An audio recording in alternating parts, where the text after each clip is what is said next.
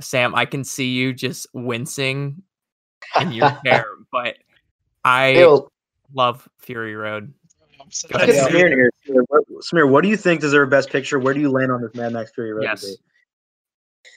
I'm gonna go ahead here and jump on the shit on Sam bandwagon. I'm with Corey and Dane. You guys. It's a rite of passage for any mediocre film boy to talk about how much they hate the Oscars, and yet talk about the Oscars in 90% of their conversations about films. Today is no different. The mediocre film boys today will discuss their 10 favorite Oscar Best Picture winners of the past decade, as well as who should have been the rightful winner for each year.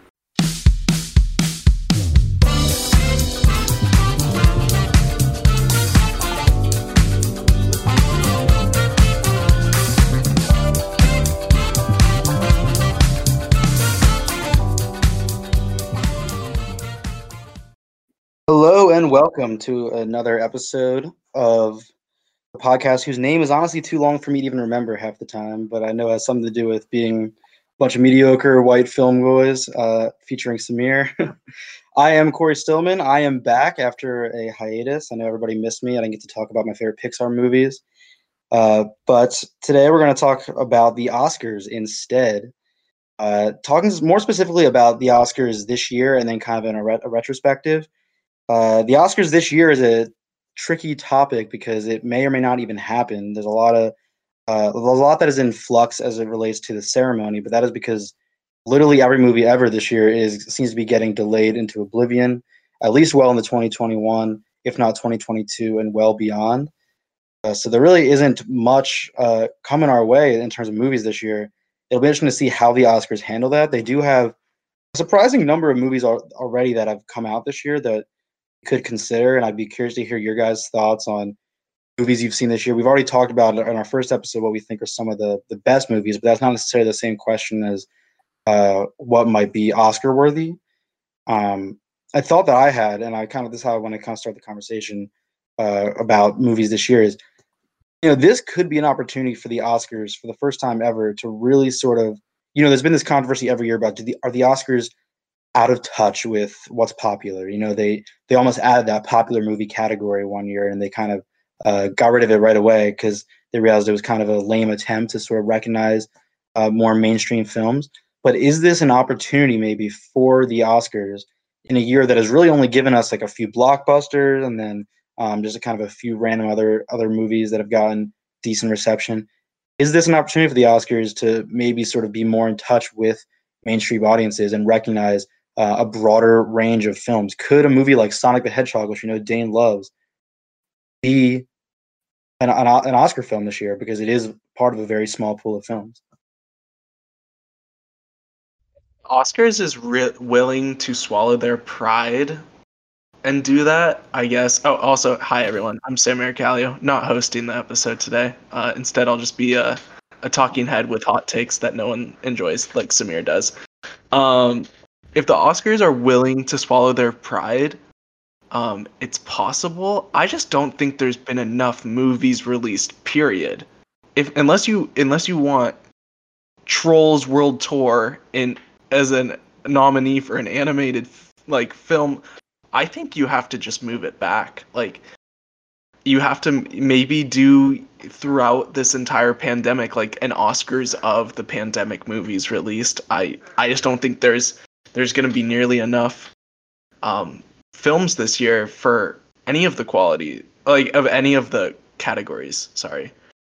That's just my opinion on that. I think it's definitely, they could definitely use the time to, and same thing. I'm Dane Holtz. Yeah, I like Sonic. And yeah, so definitely unanimous thing. Yeah. Well, here's the thing too, is it's going to be happening in February, March. Who knows COVID-wise where we're going to even be at. So, I mean, there is the option of pushing it back. It's going to be like the weird Emmy situation where it's just the host talking to an empty audience.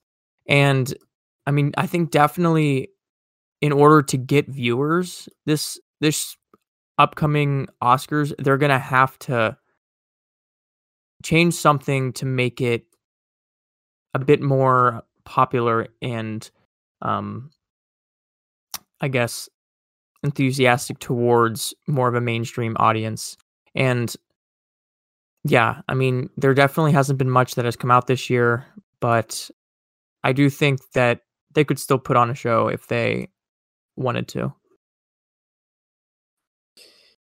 Yeah, I guess I have to side with Sam on this in the sense that and Dane in the sense that I just can't see there being a productive and really good Oscar ceremony this year. In terms of the movies that have come out, I think their options are either have a subpar 2020 ceremony as is, like a very subpar one in terms of the other ceremonies, um, or they just kind of combine all the movies that have released in this year and the next year and have a larger one, which I think would be an interesting idea because um, it would be marketable for them because at the end of the day, the Academy is a self-sustaining organization and they exist in their own interest. Um, so they have rules, they make up rules and stuff, and they kind of work to preserve themselves. So I think that they would want to do something that would like, oh wow, okay, the first time in history we're doing this trendy little thing or whatever. So I think that it would be in their interest too to kind of combine both the ceremonies and have the first ever historic Oscars with 2 years. And I just think it would just be a better idea because there'd be more movies to kind of pick from. And obviously, there'd be more criticism towards what gets nominated because there's more movies. And I think it would just make for a lot more interesting discussion versus them having to force spontaneous or something like that into like best picture or something. Because I really can't, to be honest, name 6 movies off the top of my head that I think belong anywhere near best picture that came out this year. But yeah, that's just my thoughts on the Oscars. The other thing I wanted to bring up is that, so I don't know if you guys saw this, but the Oscars actually did this thing where they now set new guidelines for what can be nominated for Best Picture. So I think I'm definitely going to get this wrong, but it was like there's a certain quota of the number of POCs you have to have working on crew. And I guess like the stories have to be in some way relating, or maybe at least 40% of the Best Picture nominees have to have stories relating to people of color or sexual minorities or something like that. Yeah, I mean, so yeah, just to clarify, like it's that you're essentially right, except it's more generally just referred to as like minority groups. So Minority it groups, could okay. be people of color, people on the LGBTQIA spectrum. It could just be women. Women is one of them. Yeah. Or people with disabilities. The only reason I clarify is because I think there was a lot of like unrest, I guess, for lack of a better word, when that was announced.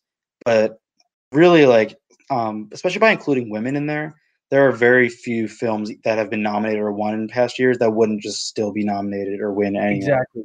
And that's the interesting point about this that I wanted to mention. And I think it came down to like 2 or 3 movies in the last decade that wouldn't qualify. So one, this isn't as stringent as people are. Pretty much any Christopher Nolan movie. yeah. It's not as exclusive as people are making it out to be. But the main criticism seems to be, oh, the Oscars isn't about what the best movie of the year is anymore. It's about what's the most inclusive movie or the most diverse movie. And my response to that is, who cares what the Oscars thinks? I'm gonna flat out say it. I hate the Oscars. My 2 favorite movies of last year didn't even get a nomination at this ceremony. Please tell me. And Corey, as you've said famously in your blog, one of my worst habits is watching the Oscars. And I just love that line. I remembered it, and I'm probably gonna quote it in future conversation and say it's my own too. I appreciate that. Yeah. But yeah, seriously, like I think, that is the perfect response to really these criticisms in the sense that it's like the Oscars is an organization. They can do whatever the hell they want. They can make a rule saying that like only superhero movies should be Best Picture nominees, and you wouldn't be able to do anything about it except cry on Twitter, like most things. So I think that honestly, like this is not that huge of a deal. First off, because only like maybe 1 or 2 movies wouldn't qualify. The second, if it's gonna push necessary change in the Hollywood industry, I wholeheartedly support that, because obviously that is an issue. Like, we're trying to get more representation out there. If this strategy or ploy that the Academy is employing works, I mean, I'm all for it. I don't think that it's going to be as restrictive, or if anything. And something that's really interesting about film festivals too, and people that run film festivals, is what they say is they have really specific film festivals. Like Pittsburgh has the Real Film Festival, about like, it's called REEL or something like that. And it's only a film festival about stories with people who have disabilities.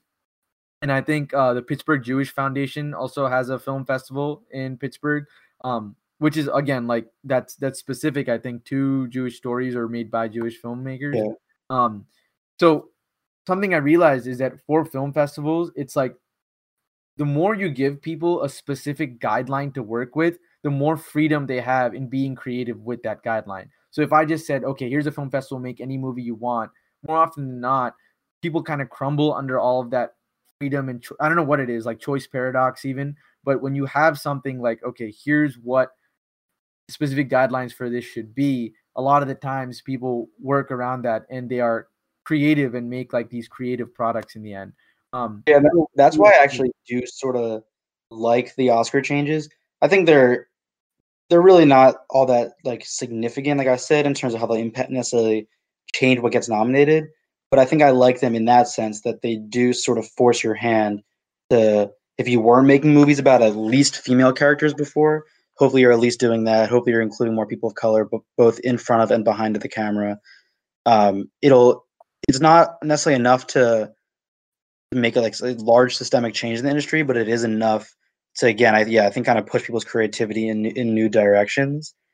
I'm pretty sure though they don't even go into effect until the next Oscar cycle. I actually have all of the criteria needed for a film to be deemed eligible, so I can read through it here, just so everyone is on, like, in the audience is on the same page.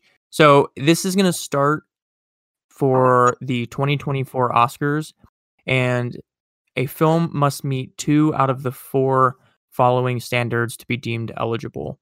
The first is Standard A, which is on-screen representation, themes, and narratives. So a lead or significant supporting actor must be, so at least one of the lead actors or significant supporting actors is from an underrepresented racial or ethnic group. This also includes the general ensemble cast. At least 30% of all actors in secondary and more minor roles are of at least 2 of the following underrepresented groups: women, racial groups, LGBTQ. And then the last subject in that is main story subject matter. The main storyline, theme, or narrative of the film is centered on an underrepresented group.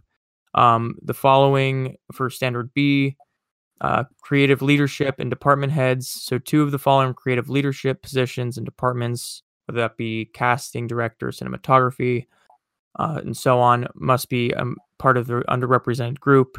And then it goes on to list other key roles just in filmmaking in general that should apply to. Then there's industry access and opportunities. So the film or production company must have paid apprenticeships and internships opportunities for underrepresented groups. And then the final one is audience development, which is said representation in marketing, publicity, and distribution. Studio and or film has multiple in-house senior executives from an underrepresented group.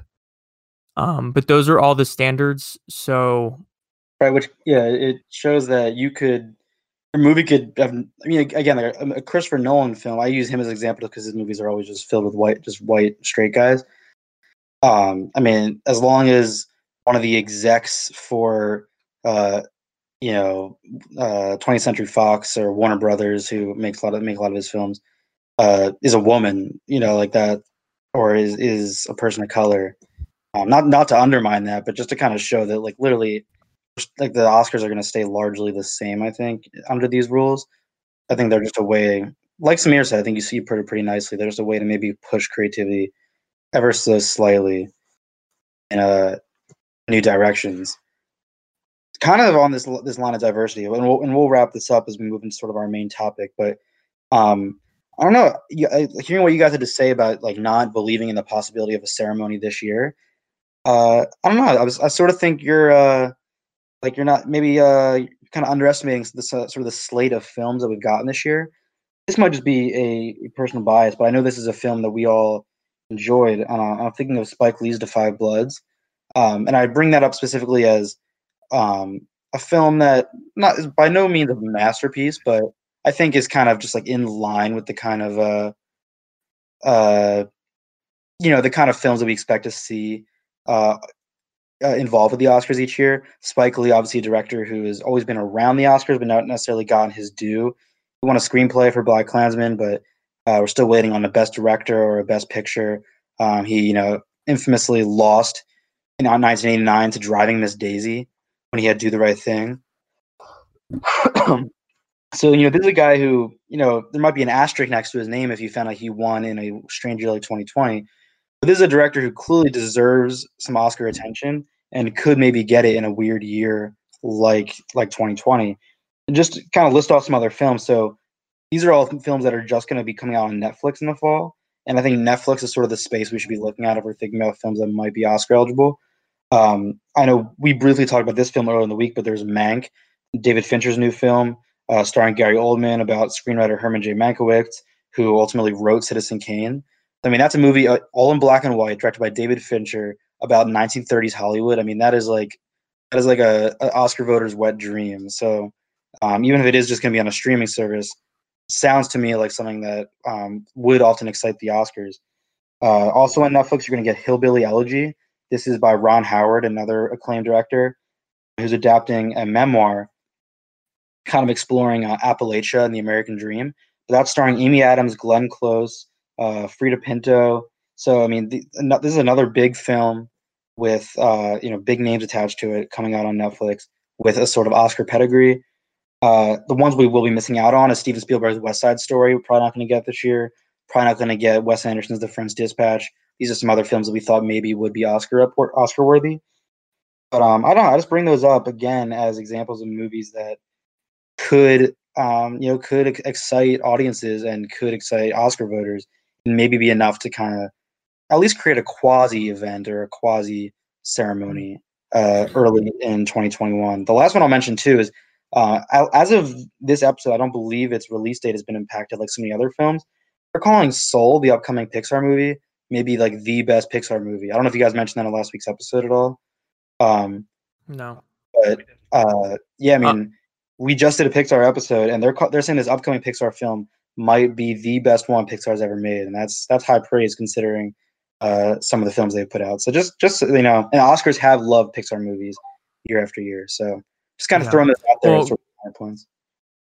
Going off of Pixar too, I know with Disney, I'm pretty sure it's just they're putting it right onto Disney Plus, very much like what they did with Onward. And I've also have heard many things about how Soul is potentially Pixar's best movie. And I mean, the first trailer made me cry, so I'm not necessarily emotionally prepared for that. But I mean, that is one that I've been excited since I've seen the trailer for it. So hopefully that does get released at some point this year.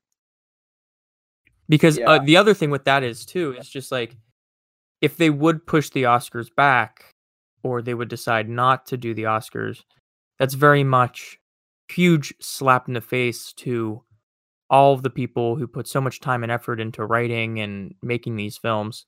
I know like Spike Lee, he definitely puts blood and soul into all of his movies. So I think to strip recognition away would kind of be a little bit of a senseless thing to do.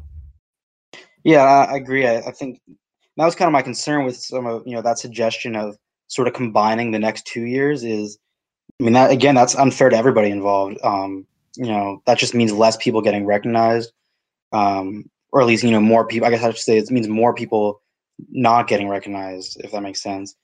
So it's I don't know. It's a tricky thing, and I understand we may not have the large number of Oscar films we're used to, but I think this should be thought of as more of an opportunity than it is a concern or a reason to be afraid. But as Samir kind of alluded to earlier, who gives a fuck about the Oscars? Do we even care about the Oscars? And so, as a sort of thought experiment into that idea of whether or not the Oscars matter, or whether or not they're even remotely correct in the decisions they make year after year, we're going to take a look back at the last 10 Oscar ceremonies. So that's the 82nd through the 92nd Academy Awards.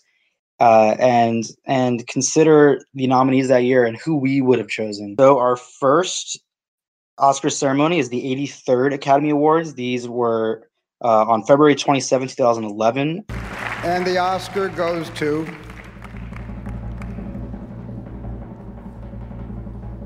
The King's Speech, Ian Canning, Emil Sherman, and Gareth Unwin producers. But they were, of course, about films from 2010. This one I think will be pretty quick if I know you guys like I think I do, but I'll just go through the nominees real quick. So that year we had Winter's Bone, True Grit, Toy Story 3, speaking of Pixar, The Social Network, The Kids Are All Right, Inception, The Fighter, Black Swan, 127 Hours, and the winner that year was The King's Speech. What do you guys think was the correct did the Oscars get it right that year? Was The King's Speech the best movie? If not, what would you say would have been your winner out of those nominees? I think honestly, all three of us. I mean, all four of us might be able to say it at the exact same time. Well, I think I might be dissenting here. Really? Samir's already getting hot takes, and I might be bringing my first hot take to the table. The first. All right. Well, let's do what Dane said. I'm going to count us in, and I'll let at least the three of us say the film that we think is by far the best. Well, I know what you'll say, so I'll also join in for participation. Okay. All right. Ready, guys? 3, 2, 1. The Social Network. The Social Network. That probably sounded all out of sync. My counting probably came in a little to edit. I mean, before we get into why we think The Social Network was the best film of 2010, I briefly want to maybe we'll do it more of as a debate. Samir, what would you say is the correct decision out of these films? Okay, I'll preface it by saying I love The Social Network, and when I saw it first, I really didn't appreciate it enough. And then I was watching like really interesting interviews with Quentin Tarantino describing Aaron Sorkin as the best working dialoguist in Hollywood. And that was really interesting, and it stuck with me. So then I saw Molly's Game and like all this other work that he's done. And then I rewatched Social Network, and it's striking to me because obviously like of the time that we live in and the amount of power that Facebook holds. It's a great film. But I just think that Black Swan is like a near perfect film for me, or I think it's a perfect film. And this brings up an interesting thing because whenever we determine best, like in terms of the amount of weight that it holds, like in terms of the amount of social relevance that it holds, is that the most important factor? Because I think that technically speaking, in terms of how tight and fraught and exact the screenplay is, I actually think Black Swan is more perfect. Like I don't see any scenes in that movie where I feel might be unnecessary or might be fluff or anything like that. Like it's so high strung and kind of embodies the neuroticism, or not neuroticism, but like the frailty of someone's mind. And the whole screenplay is just so high wire throughout that thing. And I don't know, like I mean, this is definitely just my unhealthy obsession for Black Swan. But obviously like The Social Network, if anybody said that, of like you guys think that, and I think that is definitely like it's a great logical choice. but I guess to me, it's just something that boils down to social relevance versus the technicalities of filmmaking and like the exact things of like the film itself versus the power it holds and like the what it influences. So that's just my quick first hot take, if you will. Sam, guys, you're trying to get in here. I'd love to chime in on this because I did just watch Black Swan for the first time, like ended 45 minutes ago probably. And I would say of all of the movies of this list, I actually disagree with Corey's nonchalantness about us picking The Social Network, because I would say this was the hardest one for me to pick. I think Black Swan is a perfect psychological thriller, like Samir said. I was terrified for the majority of it, really disgusted, but just that final 30 minutes are just, perfection. And Natalie Portman's so good in it. Mila Kunis is so good in it. Absolutely love that movie. Looking at the movies from 2010, or the 2010 Oscars, the 2010 movies for the 2011 Oscars, it's very top heavy. I would say Social Network and Black Swan are far beyond any of their other movies besides maybe Toy Story 3, which is coincidentally the only Pixar movie that was nominated for Best Picture in this last decade, which might surprise some people. But I think both those two movies, Black Swan and The Social Network, would be in my top, maybe 15 or 20 movies ever.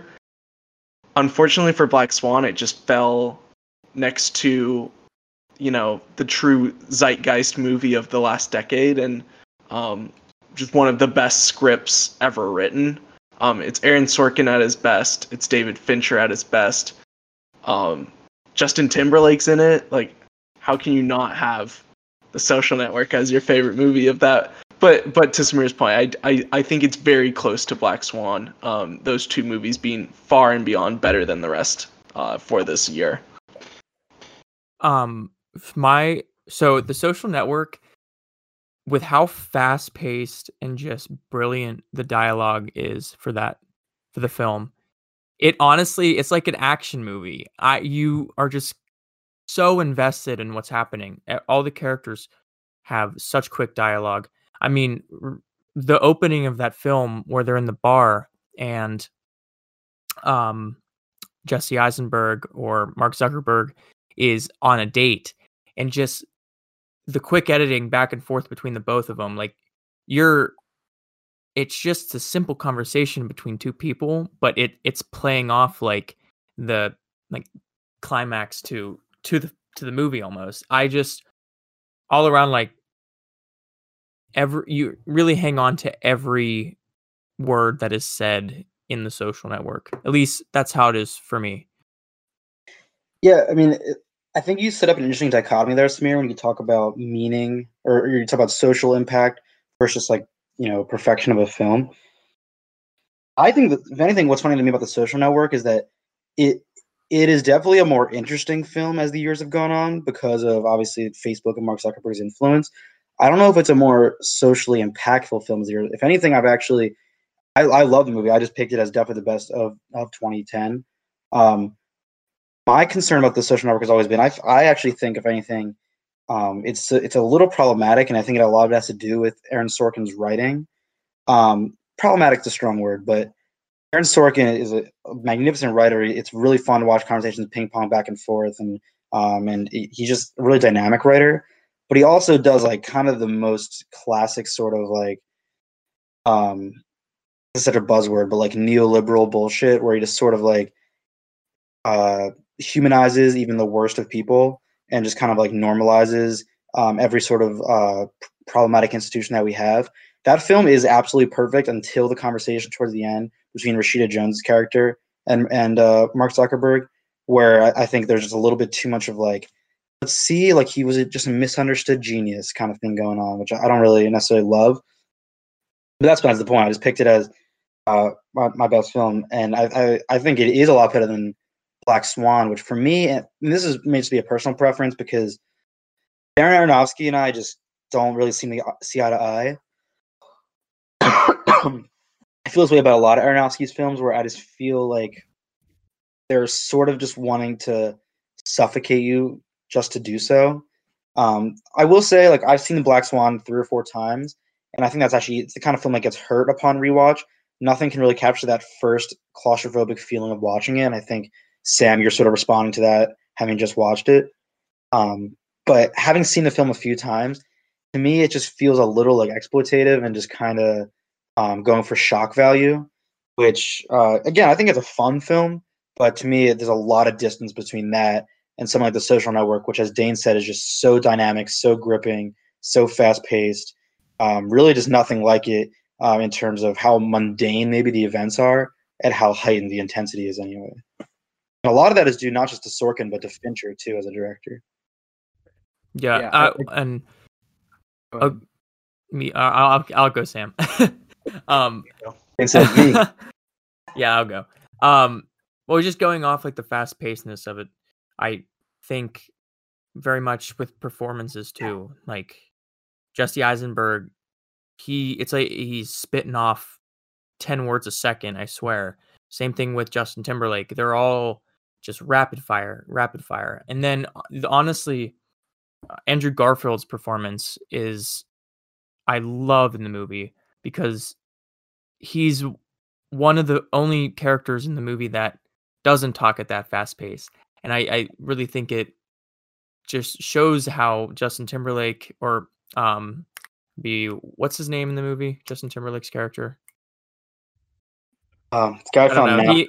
Yeah, Napster. His name is. But him and Jesse Eisenberg, just Mark Zuckerberg, how fast their minds go. And yeah, all around, like, I think it really is technically and performance-wise near perfect. Yeah, I think we could debate this ad nauseum because it sounds like we both appreciate both, but I think the one thing we can all agree on is that The King's Speech fucking sucks, and that should not have won for that year. That movie is so boring. It is when we talk about we haven't talked about the term yet, but the term Oscar bait gets thrown around a lot. The King's Speech is absolute Oscar bait. It is a slow-paced, boring character study about something insignificant in the, like, focusing on a guy's speech impediment when there's all these poor soldiers being killed and all these war crimes being committed. Like, for that to be the thing that we focus on at the time is just, that movie is not good. That is one of, like, the bottom 3 Oscar winners of the past decade, in my opinion. I'll definitely give it to the Oh, go ahead, Samir. No, I was gonna say I will say, as someone who grew up with a stutter, representation matters. So, but that's not. I don't think King's Speech was anywhere near any of the better films of that year. And just real quick, just to kind of, I think it is worth recognizing Colin Firth, though. Colin Firth's performance in that is very impressive. Yeah, it's good. He deserved to win Best Actor, but not Best Picture. Yeah, go ahead, Samir. I just wanted to say I think Corey went by social impact or social relevance better than like what I ended up saying. But yeah, like not necessarily its impact on society, but its timeliness and its connections to how big of a foe Facebook would eventually become to our thing that we call American society. And in terms of, I also really agree with the other point you made about one of the weaknesses of The Social Network, which was a bit, I guess I took it to heart a bit more. But you hit the nail on the head when you said it, like the last sequence where he accepts a friend request. I mean, it's technically a rule in like any form of writing that you can't make, like, this is really big in anime too with my Naruto fans. Dane, do you watch Naruto? I'm 3 seasons in. Okay, well, I mean, I this was just what I thought, but you can't have a villain that's completely unsympathetic, right? So I feel like that angle was included to kind of humanize him a bit more and be like, okay, well, he can't just be this one-dimensional, like, oh man, Mark Zuckerberg ruined everything. Like, we have to feel for him a bit more. So as well-intentioned as that may be, I think that like what you were saying, it just didn't play off as right for me because it felt a little too cutesy tootsy in the sense that, oh, well, he's this misunderstood genius. So I just feel like they could have handled that last sequence better. But yeah, completely agree in terms of we can debate about this ad nauseum, but probably best to move on to the 2011. Yeah, and I'll move us on. But last thing I will just briefly say that I think this overall was a pretty impressive crop of nominees. We're going to go through some years here where I think it wasn't a very impressive batch of films that were nominated, but I think we're starting off with a pretty solid group of films. Even movies like True Grit, I think is a very underrated Coen Brothers film. And yeah, but speaking of what I'm being a little too harsh before we even read the films, but I view this next class as one of the weaker groups of films, and certainly one I think that will be fruitful for a lot of good debate. But I'm excited to talk about one film in particular here. So this announcement has no recording of it actually being announced. It just shows Tom Cruise as the artist is announced. So we took this from a phone recording in 2011 off of an Android, so it's not the best sound quality. And the Oscar goes to the artist.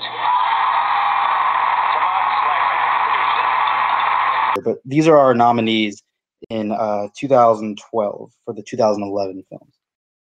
We have War Horse, which I'm just going to briefly say because I don't think anybody picked it, is easily the most forgettable Steven Spielberg movie of all time, War Horse. We have The Tree of Life. We have Moneyball. We have Midnight in Paris. We have Hugo. We have The Help. We have Extremely Loud and Incredibly Close. We have The Descendants. And then the winner that year was The Artist. A lot of forgettable films in that group. Extremely Loud and Incredibly Close. Very forgettable film. Yeah, but anyway, let's go around. Yeah. Okay. Yeah, sorry to that. Should we snake around? I'm the top left on this side, and I've got to leave at 9:30. Briefly, a brief hiatus. So I guess I'll get your opinion out quick. Yeah. Okay. So I think that the best movie this year was The Descendants. The Descendants is probably I think it's in my top 10 of all time. I think it's this hugely underrated movie that just kind of got swept under the rug. I didn't discover this movie until maybe 3 years ago or something. Like I was just looking like pretty similar to what we were doing. The Oscar nominees. So I read somewhere about George Clooney's performance in this movie, and I watched it, and I was absolutely awestruck. I guess for me, the one thing I'll say is that I'm not crazy about completely reinventing the wheel and changing narrative and doing a Christopher Nolan thing where you play with screenplay and all this stuff so much. I'm honestly okay with the conventional Aristotelian plot and conventional narrative. But my problem is it's done right so few times. Like, I think we get a lot of movies that just don't live up to it. I guess the best analogy I can make for it is that, you know, when you go to like a 5-star restaurant or something like that, they'll give you like this really experimental meal with like mint leaves and like this little like ratatouille, whatever in the middle of it. And the opposite, like the contrary image to that is pizza. And whenever you think pizza, you think of Domino's. But the thing is, pizza, even as familiar as it is, can be done really, really well. And when that pizza is really, really good, I find it far more favorable to that 5-star Michelin star restaurant meal. So what I mean by this is that I think The Descendants is one of those movies that's just really, really good pizza in the sense that, yeah, okay, it follows that arc and it follows the constraints and whatever's like the strengths and weaknesses of the conventional narrative. But I think that it does it so well. And George Clooney's performance in this movie really wins me over. I think it's just a super heartfelt story about a family. Before I go, I'm going to throw my second hot take on here. So just briefly down this list, Extremely Loud and Incredibly Close. I didn't really find this to be a memorable movie. War Horse, neither. Moneyball, I believe that's Aaron Sorkin again. Again, some of his like classic dynamic dialogue. I really enjoyed this movie. I think he deserved to be nominated, but not the best. Midnight in Paris. Okay, despite all the stuff with Woody Allen and him being a super shitty person, I really do. I'd be remiss if I said that I didn't enjoy him as a director. And I think this is one of my favorite films because I think it captures the concept of nostalgia really, really well. I don't think it's the best this year, and I'm not a huge fan of Owen Wilson, but I think that it's a good movie. It's a cute movie, and I think it's Woody Allen just injecting his like infective, like light breezy charm into it. And he actually has something meaningful to say here, I think, for once, because his last like 10 movies he didn't. So Midnight in Paris, I think it won the best original screenplay that year, which I thought it deserved. Hugo, an experimental Martin Scorsese venture. We get those pretty often. The Help, a lot has been said about this movie in terms of how it's kind of problematic, or it can be viewed as a problematic lens now. I wasn't a huge fan of it. Okay, my biggest hot take before I go, The Tree of Life. Okay. I really like Terrence Malick, and I think somebody said it best, and I completely agree with this. There's only 2 movies I can think of that really deal with the scope, like in terms of what they're attempting to tackle is that big. And that is 2001 Space Odyssey. The second is Tree of Life, where they're literally just taking on the universe, why we're here, and all of that. Other films have done it, but these take them on as like a head value. Like in Tree of Life, you see shots cutting to dinosaurs drinking water from a lake. And then in 2001, you see obviously that whole opening 20-minute sequence. That being said, I think that the Terrence Malick isms here kind of off-put it for me, because there's that Brad Pitt and Sean Penn storyline that I just don't think is very effective.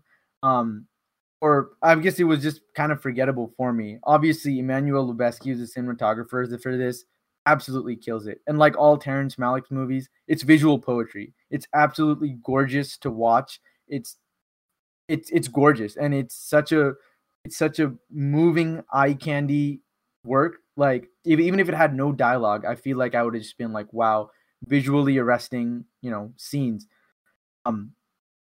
I guess to sum up my major gripe with this movie is that if there was a sequence in there of Brad Pitt taking a shit for 10 minutes and it was an angelic choir singing and people whispering and talking like this, I don't think you would lose that much from the movie, because it just feels so in line with a lot of the other stuff that's there.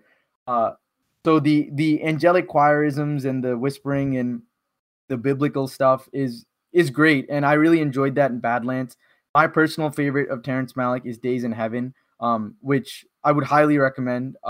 Beautiful film, yeah. Great. Like, if you haven't seen that one, but Tree of Life, I think obviously in terms of what it takes on and everything that it attempts to talk about, it does pretty well with the task that it kind of lays out for itself. But I just think that it kind of ventures into that over dramatic and a bit corny territory, especially in the last 15 minutes. So it succumbs a little bit. All right, get out of here, Samir. It's past 9:30. Get out of here. That's my hot take. I'll be back in 15 minutes. I'm interested to hear the debate, though. Okay, all right. You want to respond just because I watched The Descendants like an hour ago. Okay.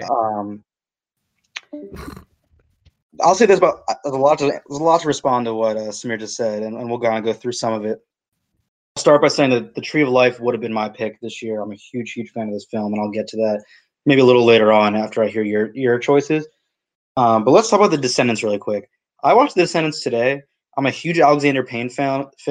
He has a lot of great films, one of which I think we'll get to a little bit later in this episode. I'm sure we'll talk about.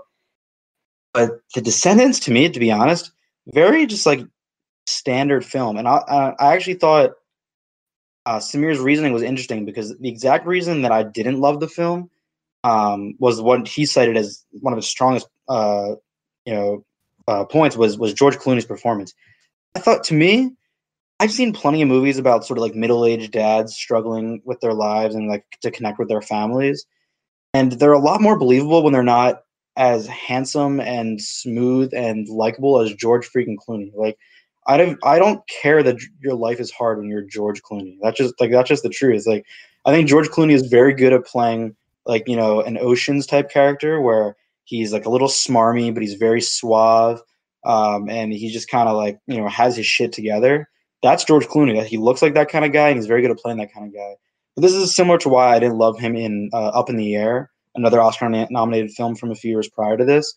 I just don't care about George Clooney facing like domestic hardship. It just doesn't feel believable to me. It doesn't feel authentic to me. I did think the film had some funny, sweet moments, and it was kind of cool actually to see a movie about Hawaii. Weirdly enough, I feel like we haven't really seen a lot of Hawaii on film, or at least Hawaii as it genuinely exists and not as this like tropical paradise.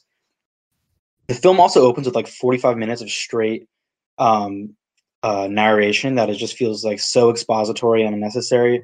He's just straight up like, hello, like I live in Hawaii. My wife is sick and I have 2 kids. We are selling this property and we are trying to figure out what to do with it. Okay, now the movie will start. But that lasts for like 30 to 40 minutes, and it just feels.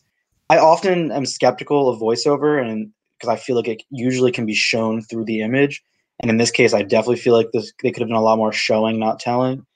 So I don't know. It was just a movie that disappointed me, but I know it's one that you're a big fan of, Sam. So I'm curious to hear where you sit on these 2011 films and where you think the Oscar should have gone. I definitely stand in the middle between you guys. I will never understand why Samir loves The Descendants as much as he does. I think to a lot of your points, like I think a lot of it, the first like 30 minutes are very telling, not showing. I totally agree with that. I disagree about the George Clooney thing. Like, I think maybe you just like want to fuck George Clooney is what I've gotten from this whole thing. Could be part of it, Yeah, I mean, and like no hate, because definitely same, especially in Up in the Air. But I think Would you want to fuck him in the air? I mean, if I had my choice of on the ground and in the air, it would probably be a coin flip. So. Oh, sorry. I was just gonna say, is this? I disagree with you a lot on The Descendants. I kind of shared some of my reasons why, and then we're gonna talk about Tree of Life in a second. I think after we kind of finish this Descendants talk, but yeah. So that's kind of my thoughts on The Descendants. Obviously, I think The Tree of Life is by far the best film of 2011. But Sam, I know you're a fan of The Descendants. Maybe not as much as Samir, but you're definitely a fan. So I'm curious to see where you stand on these films, where you think the Oscar should have gone that year.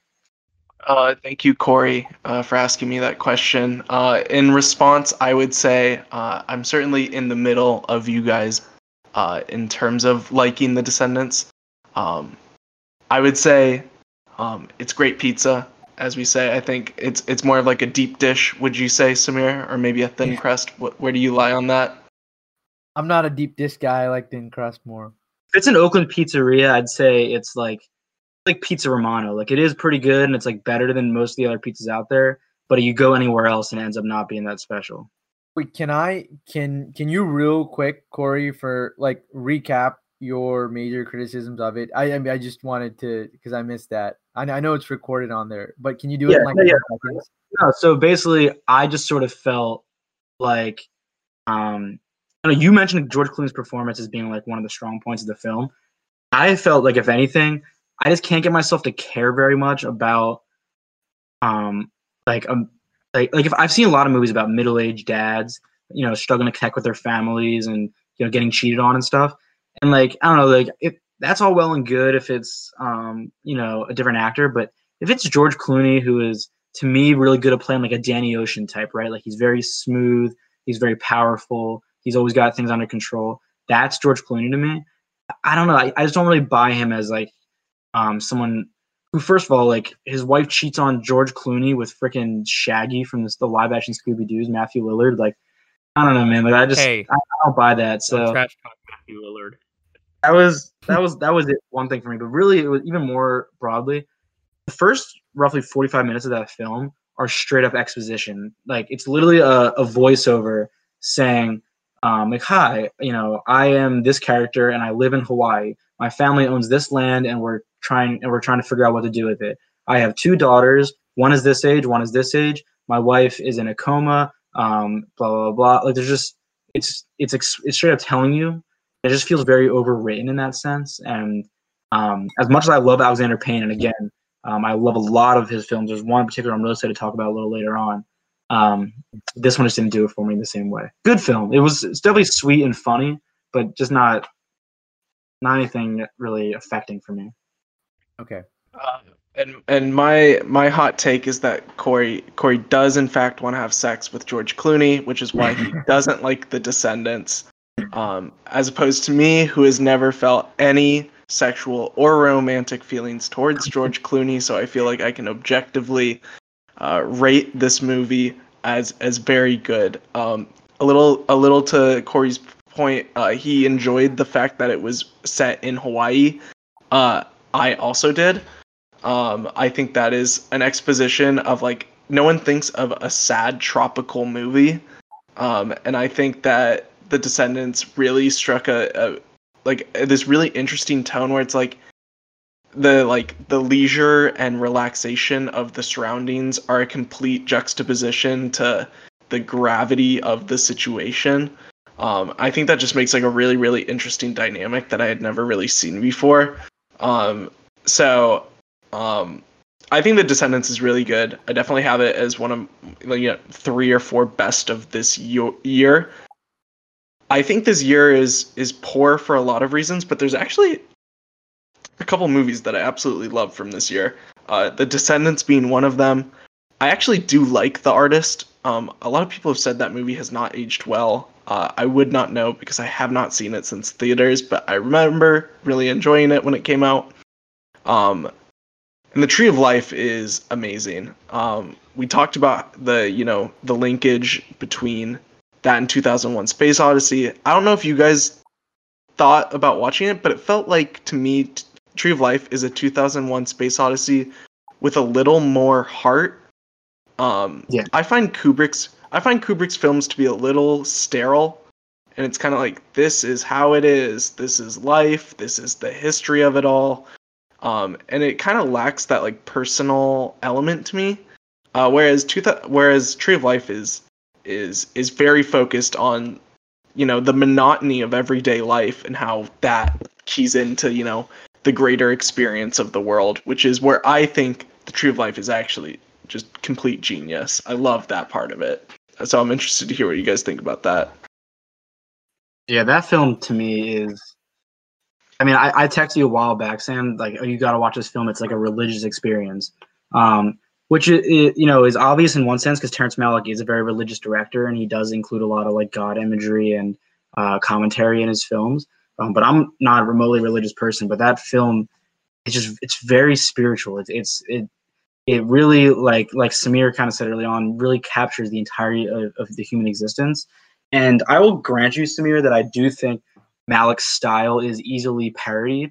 Like you could easily poke fun at it. Like I could totally make a sort of spoof of it that is ridiculous and like does include a guy sitting on the toilet and whispering some nonsense and then cutting to him, dying on his deathbed and all of a sudden cutting to him being born.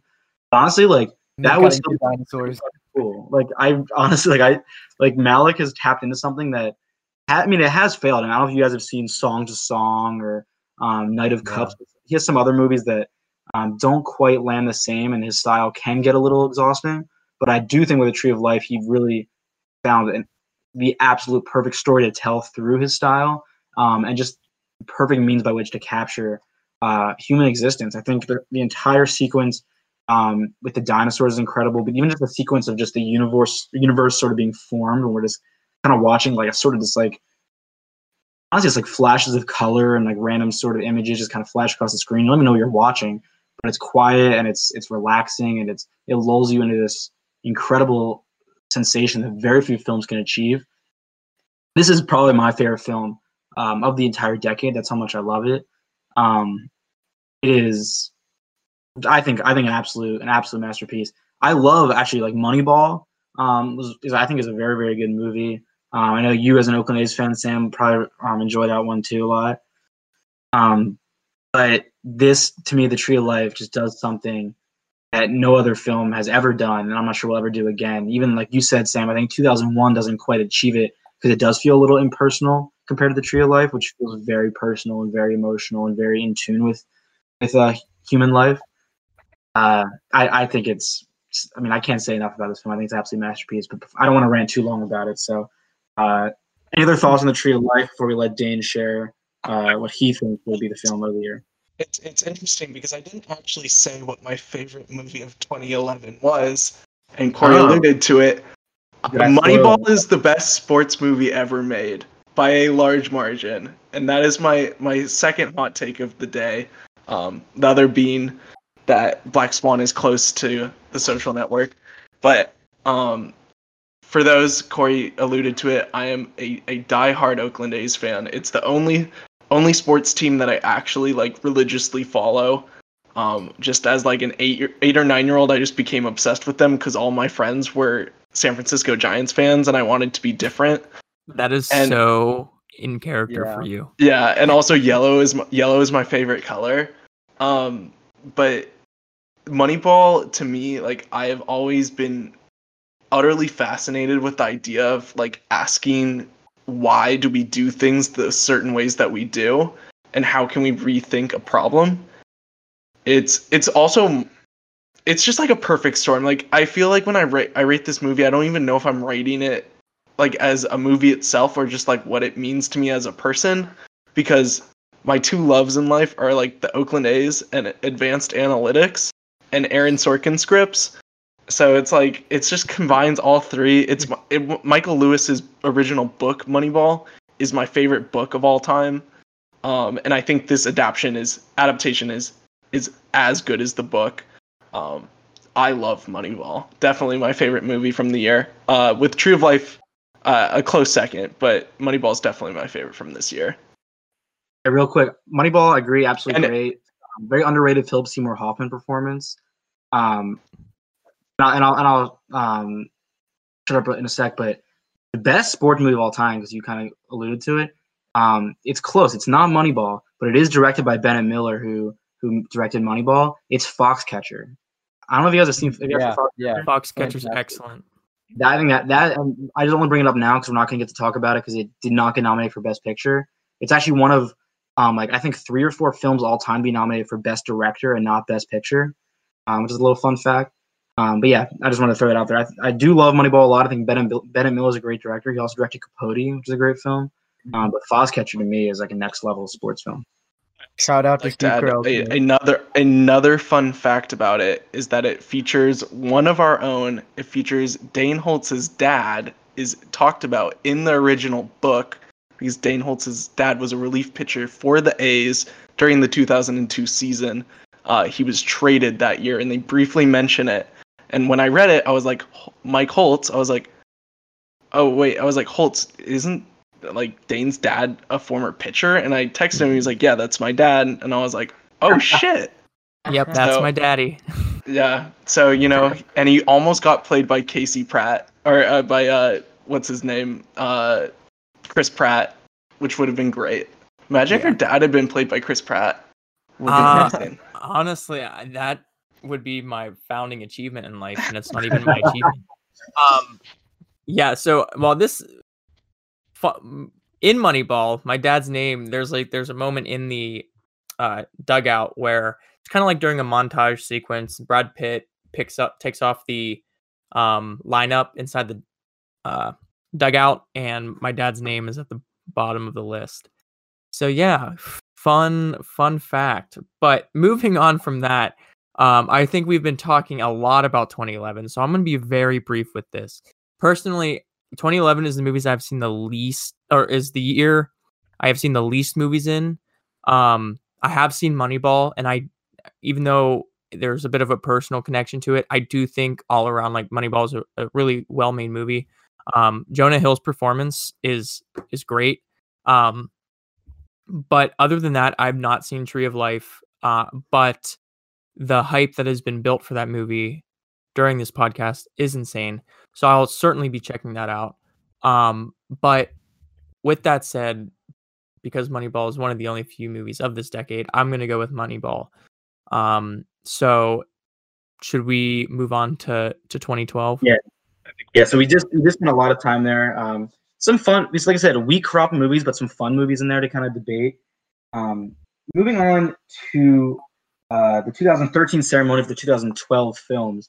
This one, I'll be honest, guys, talking about weak crops of movies, this is one that I'm not really passionate about any of these, and so we could kind of fly through this unless you guys really want to stop and talk about any.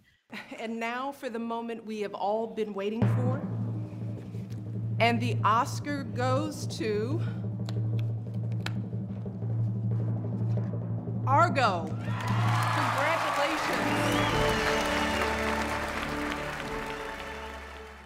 Let's go through these nominees really quickly. We got Zero Dark 30. We have Silver Linings Playbook. We have Lincoln. We have Life of Pi. Les Miserables. Django Unchained. Beasts of the Southern Wild. More. And then the winner that year was Argo, directed by Ben Affleck. So I'll go ahead and talk about Lincoln. I do think Lincoln is a great movie, but it is fucking long, like Bible long. I made the mistake of seeing this movie at 11 o'clock at night, and I did not get out of the theater until like 2:45, and it was awful. I was falling asleep. It was not a fun movie to sit around. And I'll just give my go ahead with Lincoln. I have a fun Lincoln story too, where I remember I saw it with some friends in middle school, and they weren't really like movie people, but like they would kind of just go with me to see whatever I wanted to see.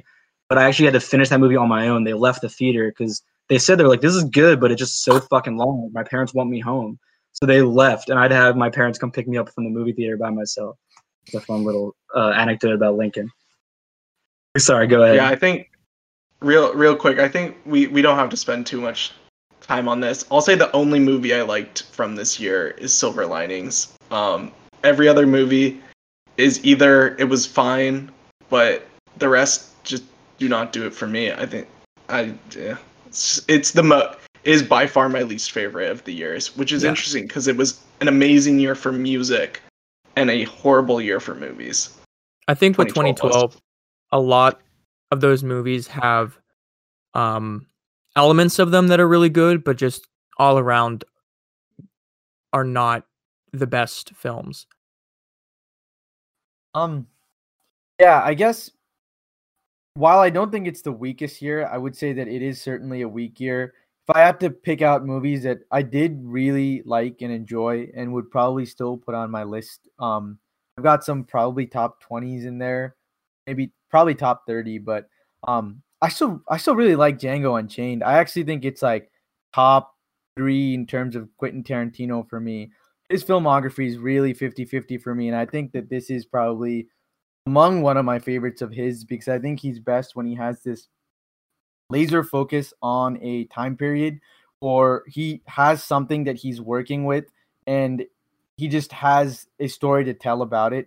I think it's a really entertaining story. I enjoyed Leo DiCaprio's performances on it, and I really enjoy hearing the very valid criticisms about kind of taking a lighter heart to something as tragic as slavery. And he did it in 2009 with Inglourious Bastards, which I also really enjoyed.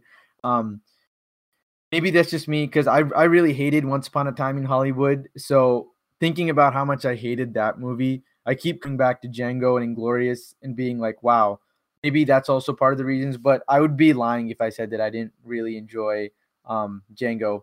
So Silver Linings Playbook, I think, is a phenomenal movie. Again, another example of really good pizza in the sense that it just feels like, okay, we're dealing with something familiar here, like that familiar family drama.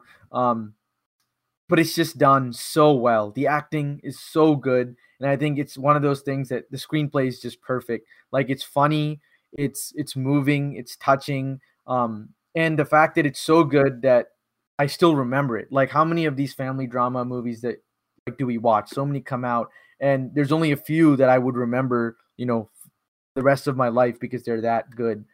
I just finished watching The Sopranos, which is a side note, and I didn't just finish. I watched it like 3 months ago, but that's another one of those shows that really gets that family dynamic right, and I think that might honestly be my favorite genre. Like earlier today, we were talking about our favorite genres in movies. Mine might actually be the family drama, and I think a really, really, really good family drama is a super powerful thing because it's something a lot of people can see themselves in. Also just understand the human experience in this small collective that we kind of grow up in. And then, yeah, I really feel really lukewarm about the rest of these movies. But one thing I will say, Life of Pi by Ang Lee. Listen, like this is a great movie, great visuals, and the reason that I think it's worth mentioning is this is the only movie as a person of Indian descent.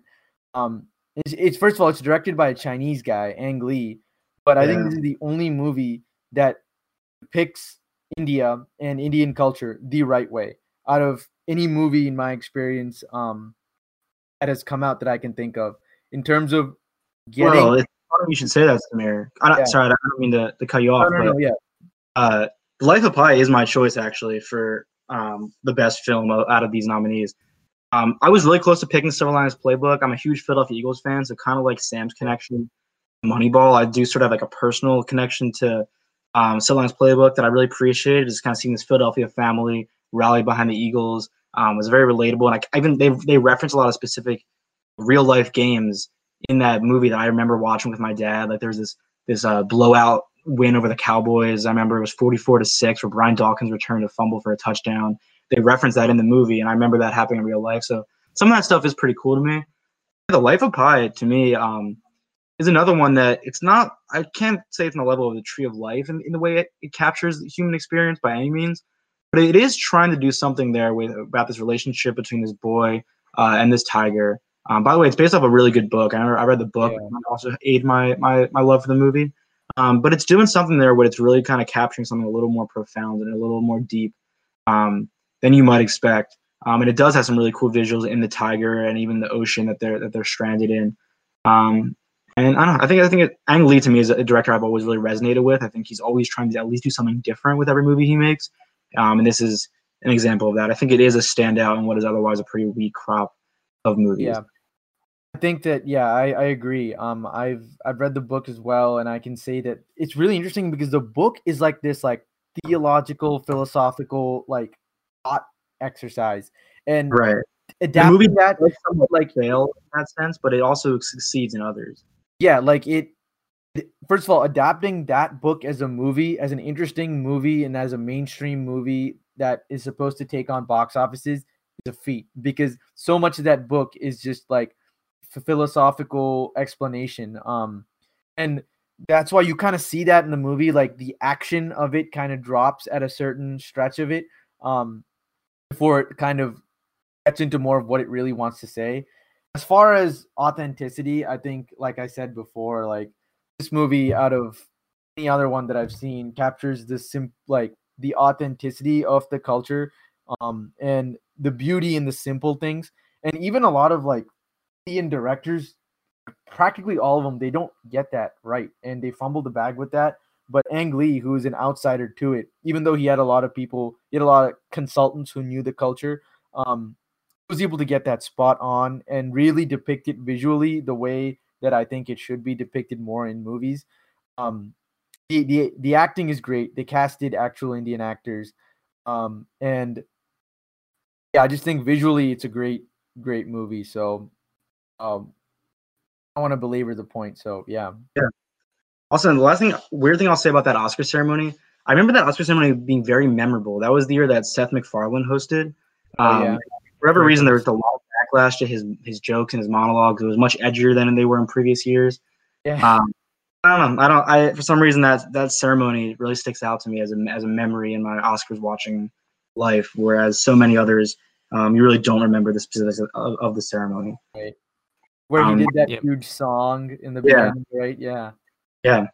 But yeah, so we'll move on to the next year. I have sort of made an executive decision. I think we'll all agree that we're going to split our conversation about the past decade into another episode. So I think we're going to do 2 more Oscar ceremonies, running up to or maybe 3 more. We'll run up to the 2015 films.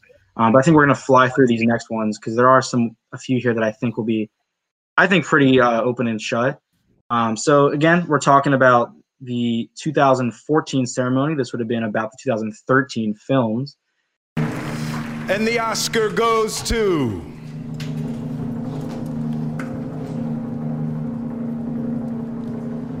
"12 Years a Slave," Brad Pitt, Diddy Gardner, Jeremy Kleiner, Steve McQueen, and Anthony Katagis, producers. Interesting crop of movies here. We have The Wolf of Wall Street, which is like the ultimate film bro movie. We have Philomena. We have Nebraska. We have Her, which is probably like one. If Wolf of Wall Street's 1A, this is like 1B in like the film bro world. We have Gravity, interesting film. Dallas Buyers Club, Captain Phillips, and American Hustle, another David O. Russell film, just like Silver Linings Playbook. But the winner that year was 12 Years a Slave. So that's an interesting group of films. What do you guys think? Did they get it right with 12 Years a Slave, or would you see another movie here as the rightful Oscar winner? I think they got it right. Yeah, I'll say that this is the first year of the first 3. I think we're all in agreement that the first 3 years they got it wrong. I don't think any of us thought that the Best Picture winner was the best picture available. I would say 12 Years a Slave is not my favorite of these movies. Like the film bro I am, Her is my favorite movie of these. And if I'm going to be honest, I remember very little from 12 Years a Slave. I remember loving it and thinking it was really powerful. But for how powerful it was, I also don't remember much of it. Her is by far my favorite movie from this list, though. The score is amazing. Joaquin Phoenix is fantastic in it. Should have won Best Actor this year, I think.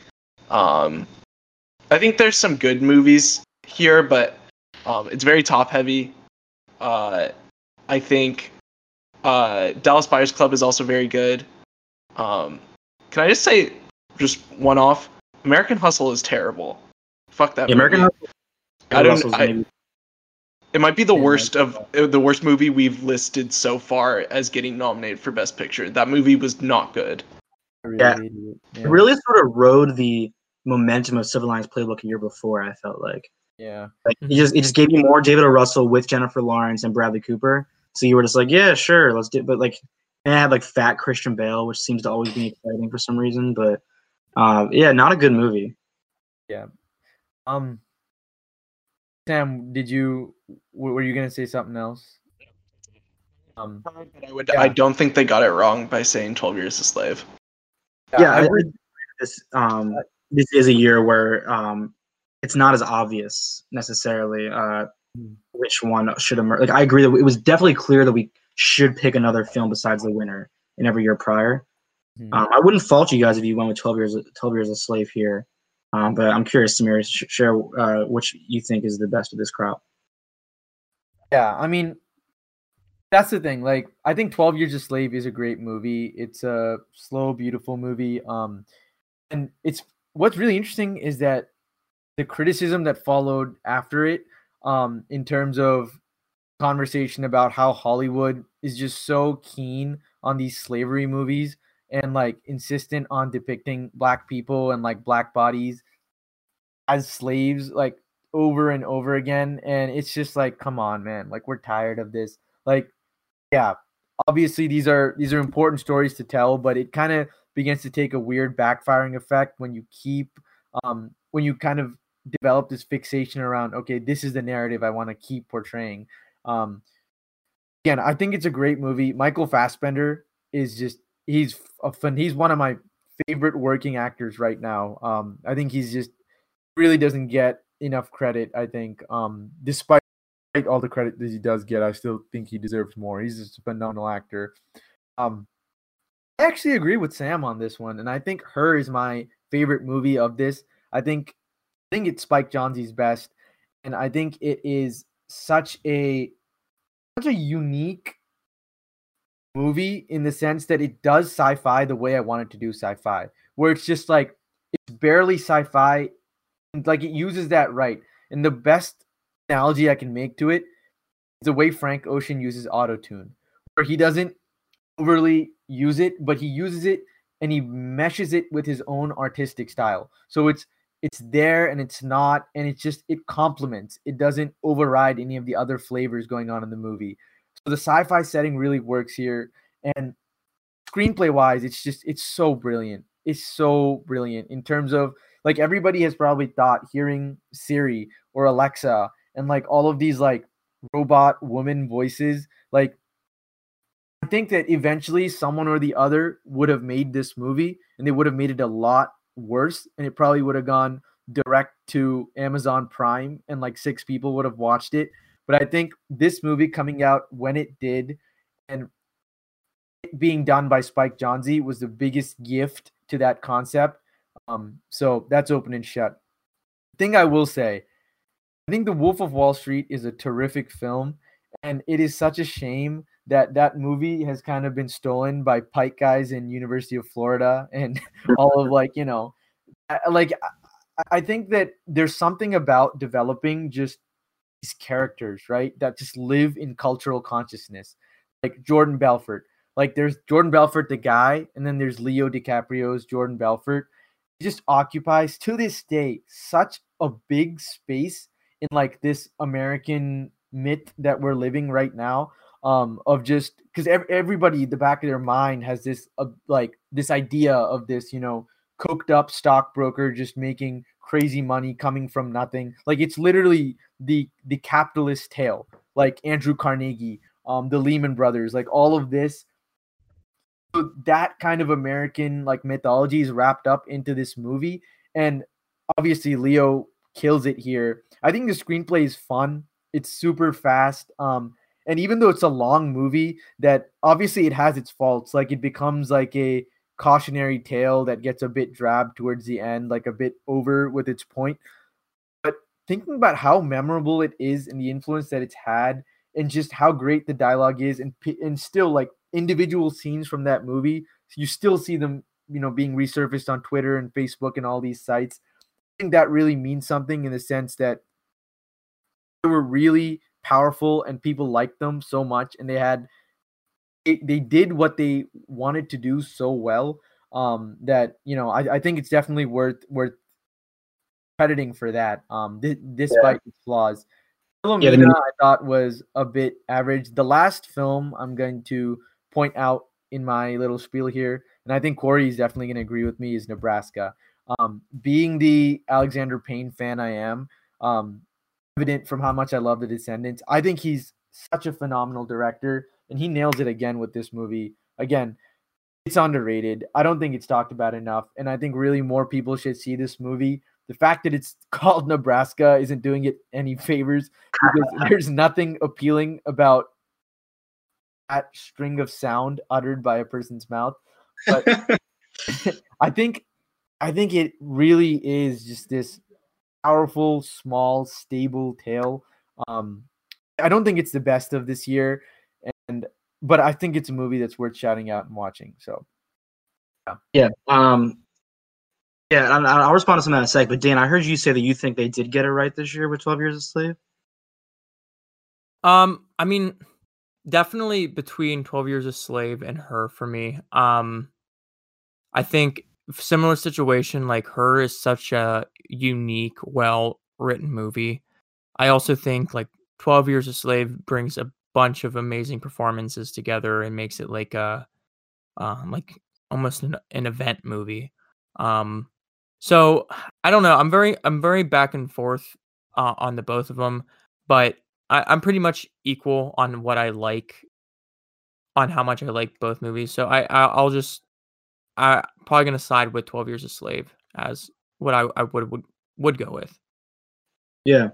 I mean, I think again, 12 Years a Slave deserved it that year. I think it's worth noting that Steve McQueen was the first Black director to ever win a Best Picture. I mean, that is that's crazy that happened as recently as it did.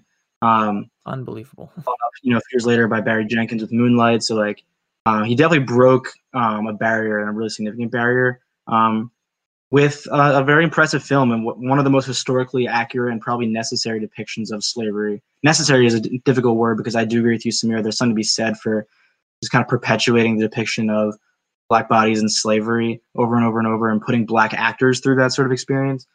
Like the Lupita Nyong'o scene is one of the most, honestly, like I probably could never rewatch that movie, just because that scene is just so upsetting and unsettling. But yeah, it is a great film. We're gonna wrap up this year, but I'll mention mine real quick. And Samir mentioned it, is Nebraska. I love Alexander Payne, even though The Descendants didn't really do it for me. To me, this is his probably his second best film. To me, Election is like an absolute masterpiece. I think that movie is so much fun. But Nebraska to me it's first of all, it's beautiful. It's so like, black and white can sometimes be a cheap way to make a movie look good, but it's really done right here. Like, it really adds something to this film. It gives it this nice, like, rustic sort of quality. It makes it feel very small and intimate.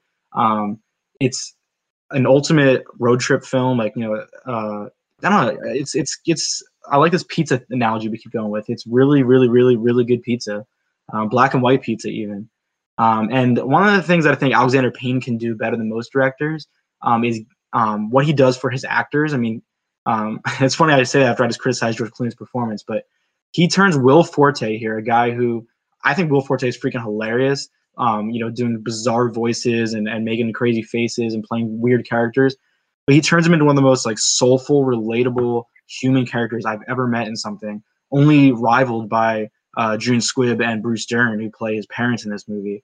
Those are three of the best performances of this year. And I think Bruce Dern especially gives, in what has been a really long and amazing career for a man like him, maybe his greatest performance. That's how much I think he kills it in this movie.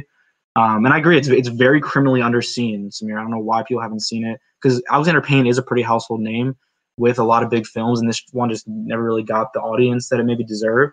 But I love it, and it's definitely my favorite of this year. But we'll look towards the 2015 ceremony.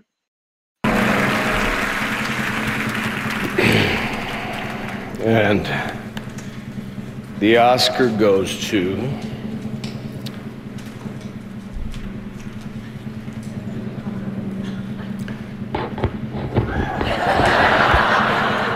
who gave this son of a bitch his green card? Birdman.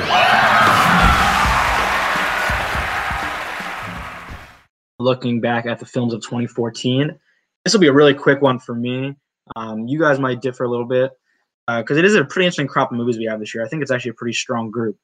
So our nominees this year were Whiplash, Theory of Everything, Selma, The Imitation Game, Grand Budapest Hotel, Boyhood, American Sniper, and the winner this year, and I think they absolutely got it right, so I'll say it right now, is Birdman. Anyone who knows me, I've probably talked your ear off at one point or another about why I think Birdman is an absolute masterpiece. I think Alejandro Iñárritu is an incredible director who's always trying to do really daring, exciting things, and Birdman is, to me, his like magnum opus. But yeah, I'd love to hear what you guys think, and just please do not pick American Sniper. All right, I'll go first. So I will say my two favorite movies from 2014 are definitely Birdman and Whiplash. That being said, I think Whiplash is phenomenal and is such a nerve-wracking movie with amazing performances all around, and the music and how it plays into the overall plot is just excellent. But I am going with my trend. That will change, but definitely I agree with Corey. I think Birdman deserved it this year. I mean, technically speaking, the movie's amazing. The scenes are incredibly directed. The concept of putting a one take into a movie and pulling it off so well, especially whenever they transition to the scenes of dialogue on stage, in which performances of an actual play are being put on screen. The entire film feels very real, and I think Alejandro Inarritu just kills this movie, and I agree. I do think it's going to be hard for him to top Birdman. So I do think Birdman it was well deserving of Best Picture. What do you, Sam, Samir?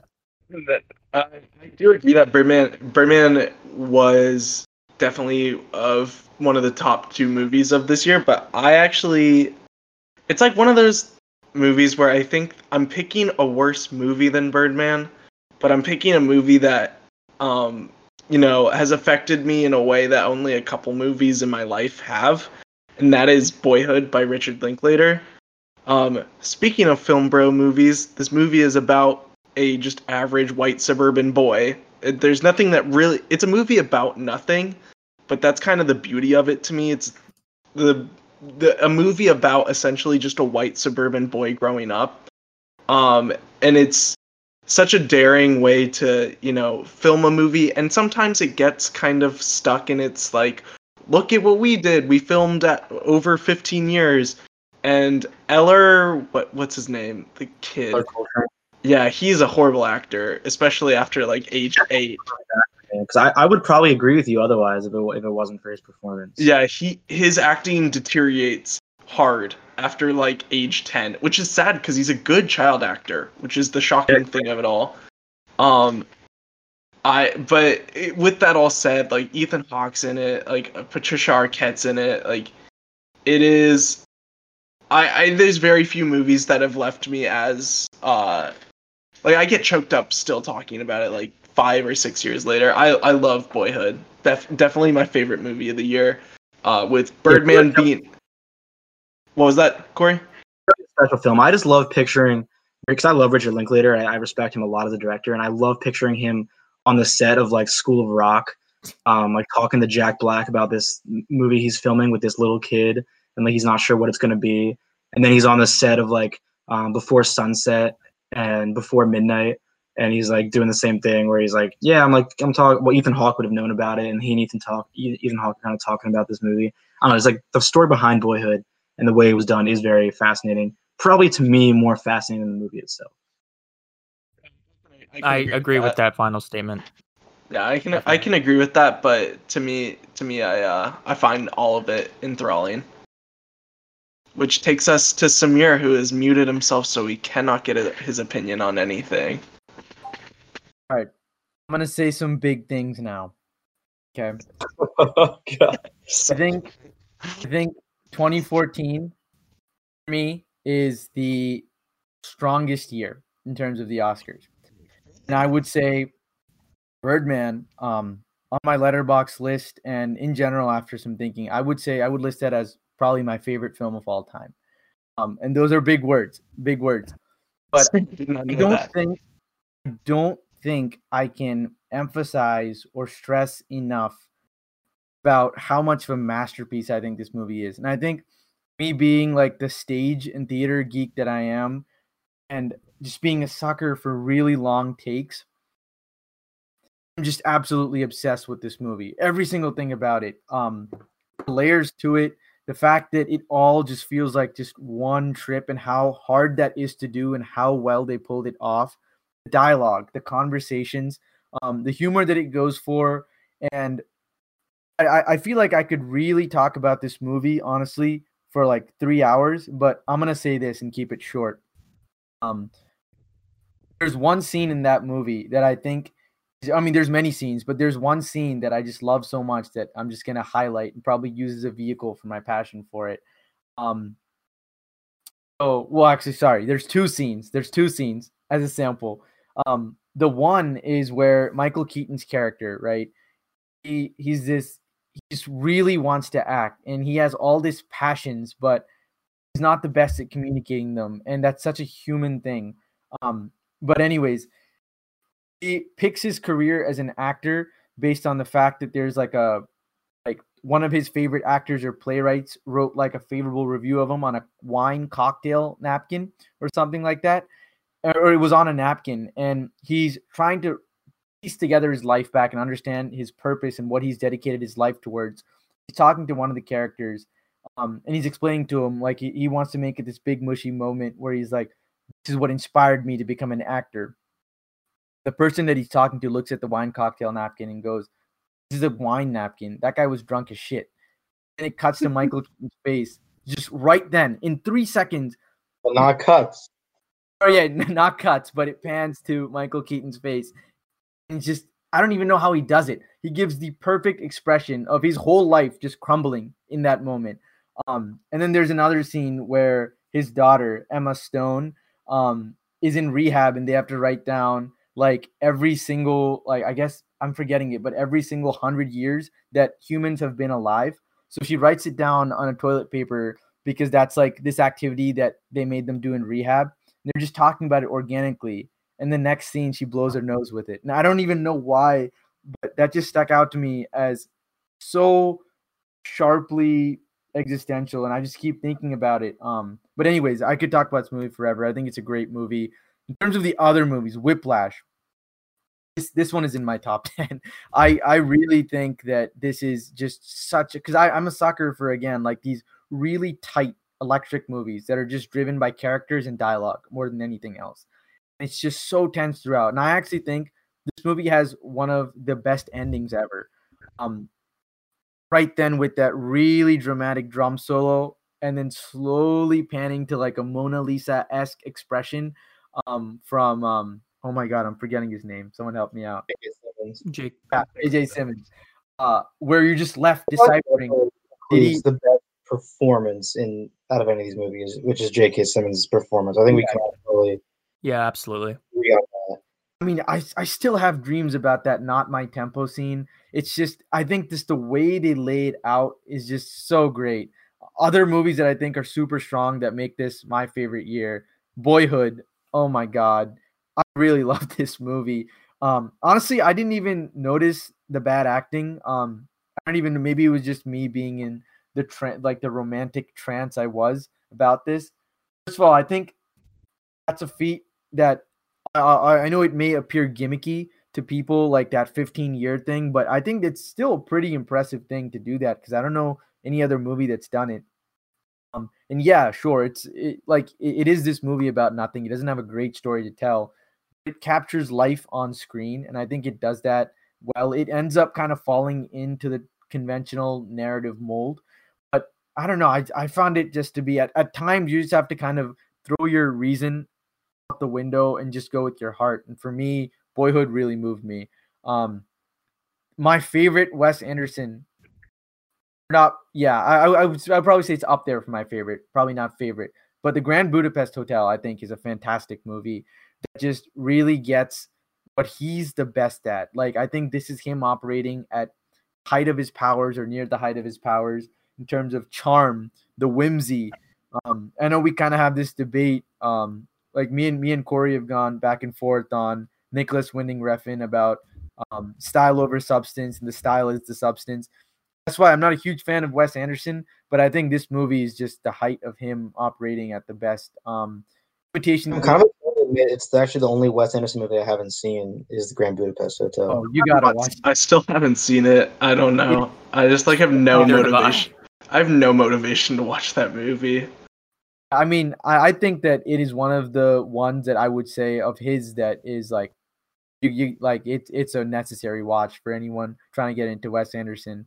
And then The Imitation Game I also really like. So, anyways, favorite movie. Well, and this year also, I mentioned earlier, Foxcatcher. This is the year that Foxcatcher came out and got a Best Director nom, and a bunch of other noms, but not a Best Picture one. So Foxcatcher would have made this a harder decision for me, I think, but I still probably would have landed on Birdman. Which the last thing I'll say on Birdman before we move on to our final Oscars ceremony of this episode is I love the decision to center the film around a Raymond Carver story. I don't know how familiar you guys are with Raymond Carver's writing, if you've ever gotten to read it, some of it in class or just for leisure, but he's one of my favorite writers. He's just an incredible American writer. If you ever see the movie Shortcuts, it's built all around his stories, and I highly recommend that if you like his stuff. But the story they focus on, the way it resonates with the film, and it's a really, like, that whole film is just a breath of fresh air, just something really unique and really special, and unlike anything we've discussed in this episode and that we'll probably ever discuss on this podcast, because it really, really is a really unique film, both in form and in narrative. But moving on, we're going to save some of the more recent Oscar ceremonies for our next episode because we do think those probably include. Stop me if you think I'm wrong, but I think next episode we'll be discussing some of the most culturally impactful films of the last decade. A lot of those came in the latter half in the 2016 through 2019. But here we're going to talk about the 2016 ceremony. That is, of course, about the 2015 films. And the Oscar goes to Spotlight. And I almost feel like we're going out with a whimper here, guys, because I don't feel very passionate about anything on this list, but I'm totally open to being proven wrong. I'll run through the nominees for one last time this episode. We got Room, Revenant, so another Iñárritu film. We have The Martian. We have Mad Max Fury Road, Brooklyn, Bridge of Spies, which, by the way, unless you guys can stop me if you're going to pick this film, but another just sort of like forgettable Spielberg. You kind of I don't know. He just hasn't really been making these memorable films the way he had for the first half of his career. And we have The Big Short, an Adam McKay film, but the winner that year was Spotlight, the film about the Boston Globe's report on the Catholic Church. So I'm curious to hear what you guys have to say about this year. It's an interesting year just in terms of comparing the films, but not one that gets me very excited as a film fan. This is the first of the decade where I actually feel like they got it completely right. But I also feel like it's important to say that there really was not much to choose from. I'm very similar in Corey's frame of thinking. There's a lot of movies that I feel very little about. Spotlight, like when I watched it, like, do you ever just watch a movie and go, that is the most 8 out of 10 movie I've ever seen? Like, it is great, but I don't know how anyone could see it as amazing, because it really doesn't. It's really just kind of it's very plot based. It's not very character based, so it's kind of hard to like actually get super emotionally invested in it. Yeah, there are some movies that benefit so greatly from being a true story that like their story is so good the movie doesn't even have to be. And I think Spotlight is one of them, where I don't think that movie does itself any favors in any step of the way, but it just happens to be telling a really fascinating, compelling story, and therefore it emerges as a pretty good film in the end. You would say you think it was the best film of this group? Definitely my favorite film of this. I'm a big Adam McKay fan, so I actually do like The Big Short, and it's a very similar movie to Spotlight. I think the editing is a little shoddy on The Big Short, like most McKay films are. It's a little jumbled, and a little hard to follow. I just want to say one thing, and I just will never understand the love for Mad Max Fury Road. And like I think, and I say that looking into I say that looking deeply into the soul of Dane Holtz and saying Mad Max Fury Road is not that good, and I do not understand why people like it. The opportunity to respond here, because I think he and I might be on the same page here. Okay, so just to dabble on Spotlight, I love Spotlight.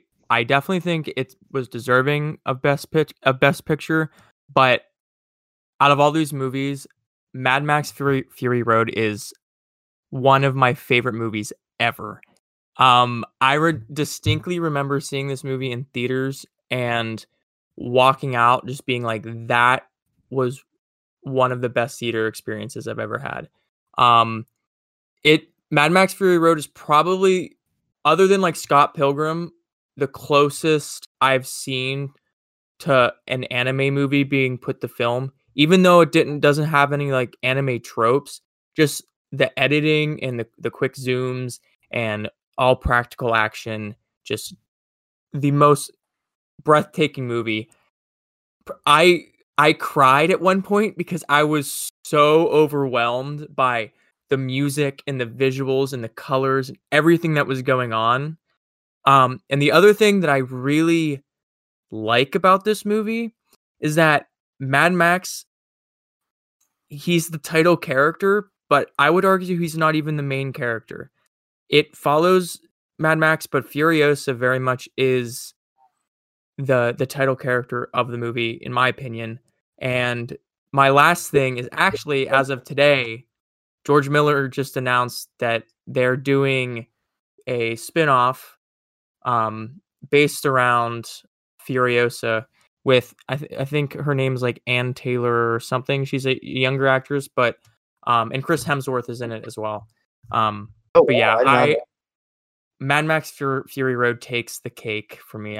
I was hoping it would win Best Picture. I'm glad you just told me that, Dane, because I was about to say that there's a lot of controversy that they're while they are making a sequel to Fury Road, they did not invite back Charlize Theron to be in it.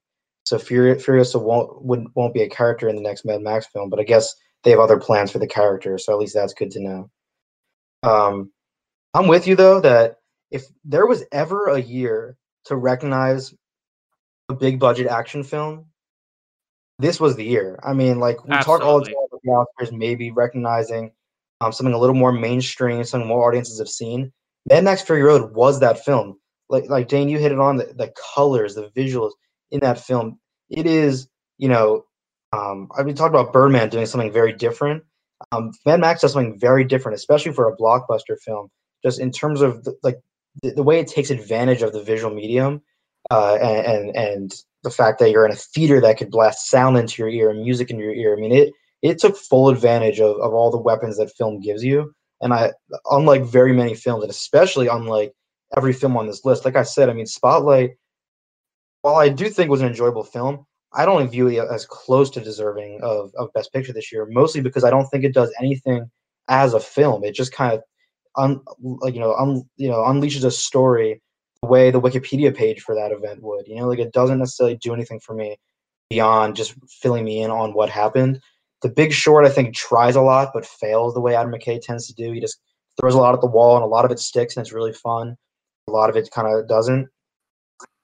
And then just going like some of these other ones here, I think are again similar to Spotlight, where they just sort of just kind of like unfold some events for a couple hours, and then you go home. Mad Max Fury Road is a film in every sense of the word. It really takes advantage of the medium, unlike in a way I haven't seen many films do. And no, it's not. It doesn't necessarily have some of that maybe deeper messaging that I often look for in films, and I can usually find it anywhere. I mean, I guess there is this thing about a governing body controlling water, like so. There's a concept we've seen in movies like Chinatown and even Rango. If you guys remember that movie? I remember being about like controlling water. That just pops in my head.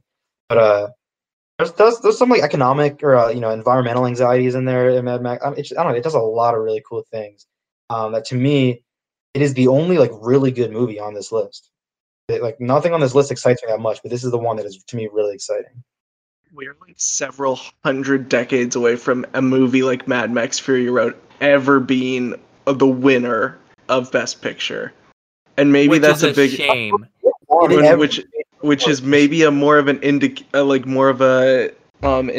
of the failings of the Academy. But dude, this movie had no plot, and like you can say it was pretty to look at. Yeah, like anything's pretty to look at if you look at it long enough, or if you're on enough shrooms in Nebraska. Like, but like I don't know, dude. I don't know this movie.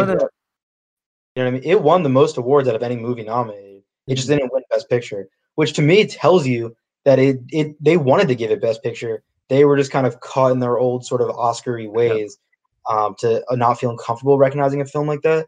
But for all intents and purposes, they acknowledged that this was the most impressive film of the year by giving it literally every other award it was nominated for. Yeah, and another thing is, I mean, 100% it's in, for me, the top 10 action movies ever. It might be the best action movie of all time, just in consideration of what they technically pulled off with all of the stunts and the performance. Sam, I can see you just wincing in your chair, but I love Fury Road. Samir, what do you think deserves Best Picture? Where do you land on this Mad Max Fury Road debate? I'm gonna go ahead here and jump on the shit on Sam bandwagon. I'm with easy. Corey and Dane. You guys. See, the thing is, Mad Max Fury Road is such a great action film. I would say that I might be like a notch lower than how passionately you guys feel about this film. But definitely many rungs higher than how Sam feels about it, because I think it's just what they pulled off, Sam. I think you might gain a greater appreciation for this film. Kind of watching some of the action sequences being translated into how they appeared on screen and like the innovative techniques that they used for it. As far as the story, I found it to be fine. I didn't find it to be boring or anything, or really anything that is new. They were working with a simplistic plot line. They made it exciting and engaging enough. I will say though that the first 15 minutes, like the opening sequence of this movie, is still probably my favorite stretch of this movie, like right before the title card burns through the screen, where like I think if I remember correctly, like the car is going off the cliff or something like that, and it's Mad Max Fury Road. Love that. I think that might be one of my favorite like opening sequences ever. Okay, speaking about this year in general, if last year was my favorite, this year was by far the most disappointing. And I'm gonna start by saying, it just everything about it felt like such a letdown. Like me liking Birdman so much, and then me absolutely despising The Revenant the year afterwards, where it felt like 2.5 hours of Leonardo DiCaprio's nostrils flaring in a woodland, like his Arctic tundra. I cannot tell you how much. Like I like the bear scene, I guess, but I don't know. Like I didn't think that somebody that I held up to that level of respect in Alejandro Gonzalez Iñárritu would backstab me like that. But I don't know. Like I know a lot of people really enjoyed the film. So in terms of The Big Short, I truly cannot phrase this better than what Corey said in terms of with Adam McKay. It's throwing a lot of stuff on the wall, and there's some really great stuff that sticks. I know with Vice, I felt like he completely fumbled the bag and more shit stick to the wall than good stuff. But with this movie, I think more fun stuff does end up sticking to the wall. So I think it's a good movie. It's a fun movie. I definitely agree. It's like, or best out of his new like politically sensitive films. Step Brothers is probably his actual book. Yeah, Secession is definitely the best thing he's ever made. But it might be the best movie. In terms of the other movies, I am just so completely not about it. I really don't like The Martian. I don't know about you guys. I just found no charm in it whatsoever. And I just hated how much people liked it, me being the annoying piece of shit I am. I hated people expressing how much they liked this movie. Because I have a lot of love for being about a dude who just like grows plants on Mars. Like it's it's so boring. I don't know how it was such a blockbuster when it was I think it rode off the wave of Interstellar. Yeah, it definitely did. Yeah, I think so too, because I really can't see many redeeming qualities about this movie. But yeah, I think this is just a disappointing year in general. Mad Max Fury Road, I think, deserves the best picture for how innovative it was. And as Corey and Dane put it, if there was a year to recognize an action movie, this one would be it, because this is if not the best, very close to the best action movie ever made. Well, you heard it here first. We are right. Sam is wrong. Sam does not know anything about the Oscars. Apparently not the Oscar ceremony that took place in 2016, the 88th Academy Awards. Sam has no idea what he's talking about. Our next episode, we're going to be talking about the 89th ceremony through to the 92nd. There's some really exciting debates I think we'll get into there. Surprisingly, we finished off here with a pretty good debate, I'd say. Maybe our most heated debate yet of all movies, Mad Max Fury Road, one that I didn't even know I was this passionate about until I decided I could disagree with Sam about it. But otherwise, any final thoughts on our Oscar debate here? It's funny because we're like, does anyone give a shit about the Oscars? And I'm gonna be honest, like most Oscar ceremonies are an absolute fucking drag to get through, and it's only fun to watch if you're watching with other people who are really into movies. Like watching them, I don't get why anyone who casually watches could just casually watch the Oscars unless you're like really invested in the movies that are getting discussed. But I do disagree with one final point that's like the Oscars for how much we hate them, are the barometer on the cinematic, universe until further notice, and that's just kind of how it is. You'll see movies like you are right in that they determine trends of what gets made and what doesn't.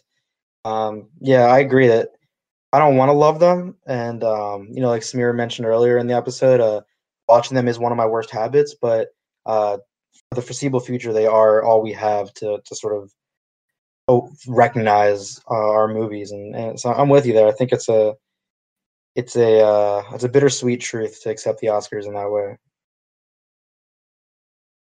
But I mean, like you also, I think you kind of alluded to this too. We just had this epic debate about the Oscars for what is it, probably almost 2 hours now, and we didn't even get through the last decade. So clearly, we're into them a little more than we'd like to admit. And yeah, I mean, the Oscars are ripe for conversation, whether they have meaning or not. But for the Don't Hate Us podcast, I am Corey. Alongside me is Samir, Dane, and Sam.